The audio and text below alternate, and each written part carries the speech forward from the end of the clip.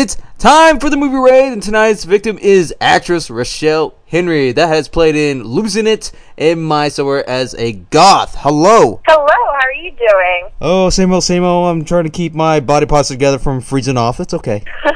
What have we been up to so far? So I've been working on a few projects that I can't say anything about right now, but also I've been working on some of my own projects that I am directing, producing, writing, re-editing some of my projects. Also, I'm auditioning, and I have multiple films in the festival circuit and multiple films that have gotten onto streaming platforms. So promoting those has been really fun. I'm actually going to Santa Fe on the 16th to go and promote My Summer as a Goth. It is premiering at the Santa Fe Film Festival. So me and a few other cast members and our director, we're going to be going there and promoting this really special coming-of-age feature film to everyone. Very nice, very nice. Now, are you doing pretty much all this yourself? I mean, do you actually have some, like a big network of people that are actually helping you here? Or are you pretty much going on your own and trying to finance it yourself and getting all this out there? Well, I'm very fortunate that my family is extremely supportive. I wouldn't be able to do anything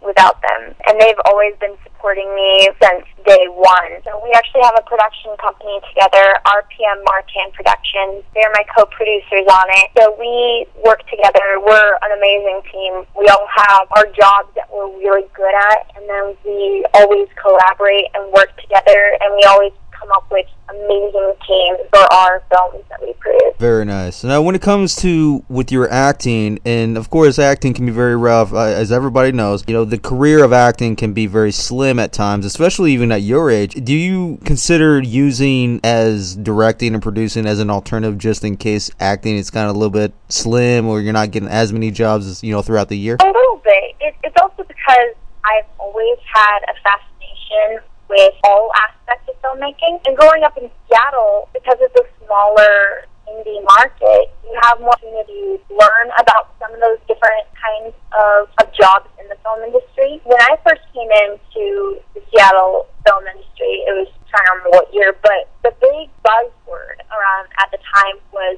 mentorship and mentoring. So when I came in, I was really fortunate because everyone in Seattle was talking about, okay, we need to mentor the next generation of filmmakers. We need to actually teach people and give them the tools to create. I was this, young little actress and filmmaker, and when I met people, they're like, oh, okay, here, let's give her some more tools and help her build. So I made connections, and I have had numerous mentors, and I was on set all the time, so I got to learn everything firsthand experience, along with classes, too. So I got the best of both worlds, going to classes to learn. Also, studying online is always a great tool, but the best you can get is firsthand experience on a set. So I was really fortunate to be able to get that. In my first project that I directed for the Adobe Pitch project, which is a project that is 19 and under. I'm trying to remember what the youngest age was, but 19 and under. And what they do was we had to go through multiple rounds of pitching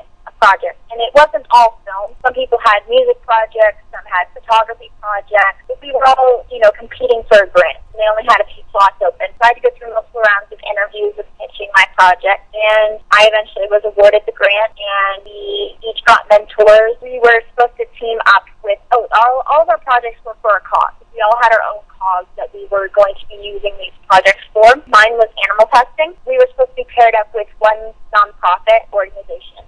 So I was lucky. I got two nonprofits come on board with me. I have Emerald City Pet Rescue, and I had Paws. And that one I originally wasn't going to direct. I was only going to act and produce in. But when I was pitching it, they said, well, because this is a youth project, we'd really like if you would also direct and edit too, and edit on Adobe Premiere since this is Adobe. And I'm like, okay. And I learned a lot from directing and acting at the same time. But I had mentors who helped me out the entire time, and so many people donated their time and worked so hard, and I'm so grateful for them. I mean, my first film I directed, I had 3 red cameras, a Mobi, another gimbal, and a drone. That was my first thing I directed, and I can't think of a better way to start my directorial debut than to have those kind of resources and people who are knowledgeable about those resources on set with. I was really fortunate. And then from there, like everything else I've directed and produced, I've learned each time things to do, things not to do, and I'm still learning. I mean, I have mistakes from all my films that I see, and I'm like, okay, I'm not going to do that next time. Okay, I should have done this. And I mean, of course, we're all our own worst critics, but at the same time, you do have to look at those mistakes, and you do have to learn from them. I mean, you can't, beat yourself up, but you have to go, okay, I see this problem.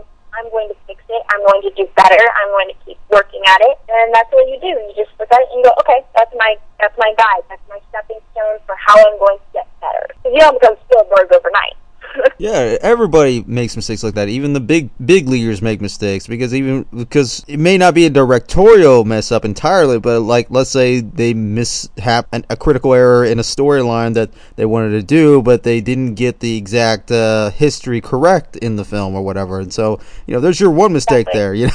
But when it comes to the directing and between the acting, it's actually good for you because you can build a relationship with all the other actors and the other crew, and because you yourself has this experience. You yourself can formulate a good relationship because they get it, you get it, and y'all can just work together and try to make this picture work right. Exactly, and I found it very helpful for acting too to have learned multiple sides behind the camera, like editing, because now I know things like, okay, if you stand a little bit out of frame, you could easily get cropped out, or even simple things as if you talk too fast, really hard to cut dialogue and really hard to edit around things. So leaving a little bit of a space after each line, not a long space, but a little bit enough that an editor can easily just, cut right there and then on a movement, then cut to the next shot. I mean, there's so many little things that you can learn, how you're going to stand in an angle toward the camera. Like, there's so many little things, technical things that I didn't learn in, acting, but I learned in things about directing, editing, producing that I have found so just critical for my career as an actor too. So they all go full circle, and you learn different things about each job from another job. So it's so interesting. Do you think teen actors have a better source in terms, especially today, in terms of getting more out there, or do you think they're more restricted or are more at a specific limit to what they are capable of in acting? I think there's a little bit of both. I think that there's one thing is that, sometimes it's easy with so much information to not get the right information. So I think that people, actors starting out need to be careful. I was fortunate. I got really good mentorship. But there's sometimes people that, won't give you good mentorship. But I have had great coaches, like Don Jacobson, who still teaches at Freehold Theater, and he used to have the film school in Seattle. And at UW, he's one of my mentors who taught me about all sorts of things besides acting, like art and literature, so much. And then directing too. I've taken 2 directing classes with him. And then David Hogan and Angela DeMarco of Mighty Tripod. I've known them for years, and they've been great mentors. And in terms of editing and photography and things, Kirk Norton has been helpful, and Michael Clevin. For sound, he's taught me about sound design. I mean, there's so many. I can go on so long for people that have helped me. But in terms of acting, being careful in terms of who you pick. Because some people won't give you good advice, and some people will be scam deals. Like if someone's like, "Oh, I can get you into this with this big agent if you pay me a ton of money," yeah, that's a scam. Avoid that. Of course, being careful with. And the good thing is, there's so many resources for getting yourself out there. And the casting databases, they're now open. Being able to get resources online to help you in terms of even learning how to film an audition tape. There's so much. So I think that there's a little bit of both. I think there's a little bit more challenge, and at the same time, there is some easier things about it nowadays. Well, not only that, but even parents are a little bit more out there. I mean, you know how they used to complain how having children and let's say horror films or any other films that may potentially endanger them, even if they're teenagers and so forth. But now they're more cooperative, but not just money, but also at the same time, there are parents out there, or there are other people out there that are keeping the teenager from acting because of the money, because they want the money. And not only that, the teenager, for some reason, they're not taking this opportunity to learn for themselves like you're learning right now, to instead of just doing the job and not knowing where to go from there. Yeah, it's always been what I've wanted. My family's always said, if you ever want to quit acting, tell us. And I'm like, know, I've never once said it. There's, of course, days where things are hard, but that doesn't mean I've never wanted to quit. It's always more of, okay, I got to rethink a new strategy to how to get better on this, but it's never been an I want to quit. It's always an, okay, here's a new solution for how I'm going to dive forward. And yeah, there's a lot of resources out there, and it is a tough industry, so if you don't actually want to do it, don't do it. You do have to have some tough skin in it, because there's a lot of rejection and there's a lot of challenges that come up your way. I just run toward it. It's like in Harry Potter. You run toward that wall in the train station, and then you're going to get to Hogwarts eventually. You just have to keep running really hard. Such a passion for me. I get so excited talking about films and talking about acting and just talking with other filmmakers and telling people what my job is like. I mean, I get so excited about it. It's in me. It's a part of me.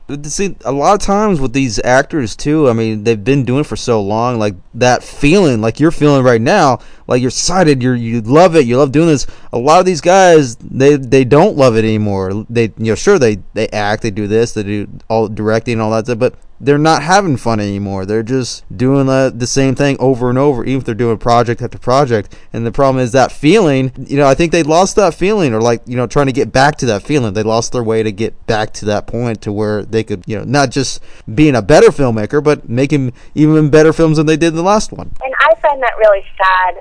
For me, I always see that there's new opportunities and there's new things to learn, and there's always something on the horizon. So if you don't get one job you were really wanting to get, it's like one door closes, another one opens. And I've cried over things I didn't get. I've had a few really big opportunities, 2 or 3 really big opportunities that I was like on a veil for. Huge projects. I was in the top handful, and I was like, I was runner-up for one thing. And, you feel like, oh man, what did I do wrong? Why didn't I get it? I really wanted this. How come I didn't get it? But I can cry some tears over it. Eventually have to say, okay, that task is for them. That job was meant for them. That is who got it. That does not mean that was my job. I have a different job. You might meet someone really randomly, or you might get a job that's really random, and you might think, oh, this isn't going to go anywhere, it's just another job. But no, don't ever think that, because you never know who you're going to meet and what project is going to lead to what. All of it's important. So never think, oh, this thing's little, it doesn't matter. It all matters. It all teaches you something, and it's all stepping stones, and you never know who's going to see it, or who's working on it that can help you, or what this project will do for you personally. You never know. You might meet someone now and not talk to them for a long time, and then work on a project with them again, and it's a huge deal. You never know. It's happened before, and you learn a lot from them. The relationships you build in filmmaking are really important, and I have so many relationships and so many friends I've built. I mean, it means a lot to me. I mean, there's even family too. Like, there's some people that you grow really close to in this industry, and it becomes a family. There's always something around the corner, and there's always more to do. How does the media make you react when you find a new discovery in this medium, and how do you want people to identify you in the media? That's a really good question. Like social media? Social media, the press, everybody, television, anybody that is wanting to, so to speak, discover you. Yeah, I mean, it's kind of required. Like, even on casting databases, they'll say needs to have a social media following of like 5K or more people, and and there's been rules I couldn't get because I didn't have enough social media status, or I didn't have a check mark next to my name, or that I didn't have 100,000 followers. But, keeping up with it, I mean, it's like a time-consuming job, keeping up with it and working on it, responding to people's messages about those, posts that you make or the photos you post. And, of course, like with press, like, you want to work really hard. So and being a nice person, of course, like, if you do something mean and it gets in the press, oh no. Being a nice person is number one. Being a good person is the number one thing. Working really hard and continuing to work hard at your job, and caring about people in your job, and just caring about people in general. Doing things for others. I've gotten to build micro homes for homeless people. I don't do that for press attention or anything. I do that just because I really do care, and because I want to help people. Of course, if it gets posted about it, then people are like, oh, well, I mean, is she actually doing it? Yeah, I actually do that. The other day I was looking at stuff online about how to work on Habitat for Humanity, and I went into one of they have a Habitat for Humanity restore down here, and I was like looking around at it, and seeing that there's like volunteer positions. Like, of course, like I actually do think about how can I give back. And sometimes it does make it into press, but that's not why you do it. And other things you go to because it is a PR thing.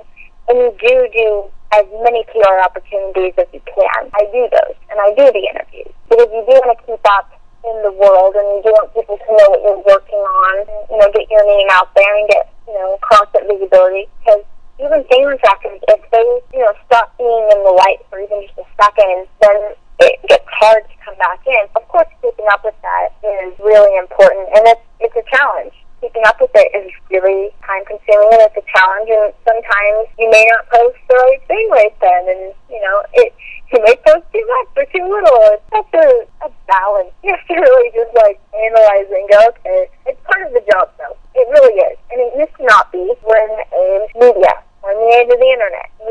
In social media, you need to keep up with your Instagram. It might sound weird, but you do. So I definitely think that press is valuable, and you have to do it right, but not just for attention. Don't just post something just because you feel so pretty and good about yourself, and just because you want to see how many thousands of people can how much attention you can get. No, when I do it, to just maintain, position, to keep getting an audience for work. I don't try to do it I don't sit and count how many followers that I have and, how many numbers. I mean, you track them. I don't sit there and just obsess over it.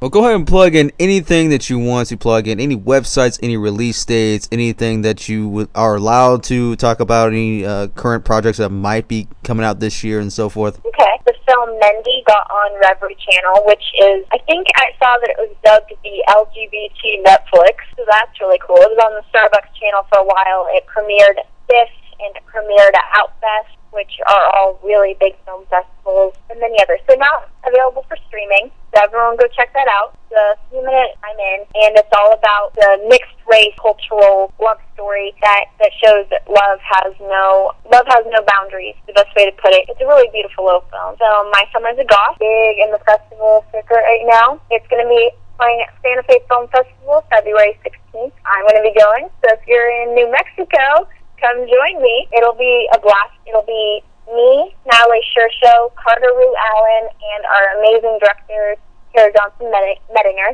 So we're going to be there. It's such a cute film. It's such a sweet film. It's also going to be at the Whitby Goth Festival, I think it's called. There's a goth music festival in Whitby, England that I really want to go to. I'm working so hard trying to go. I really, really want to go, because England's one of my number one places to go. To be premiering in 2019.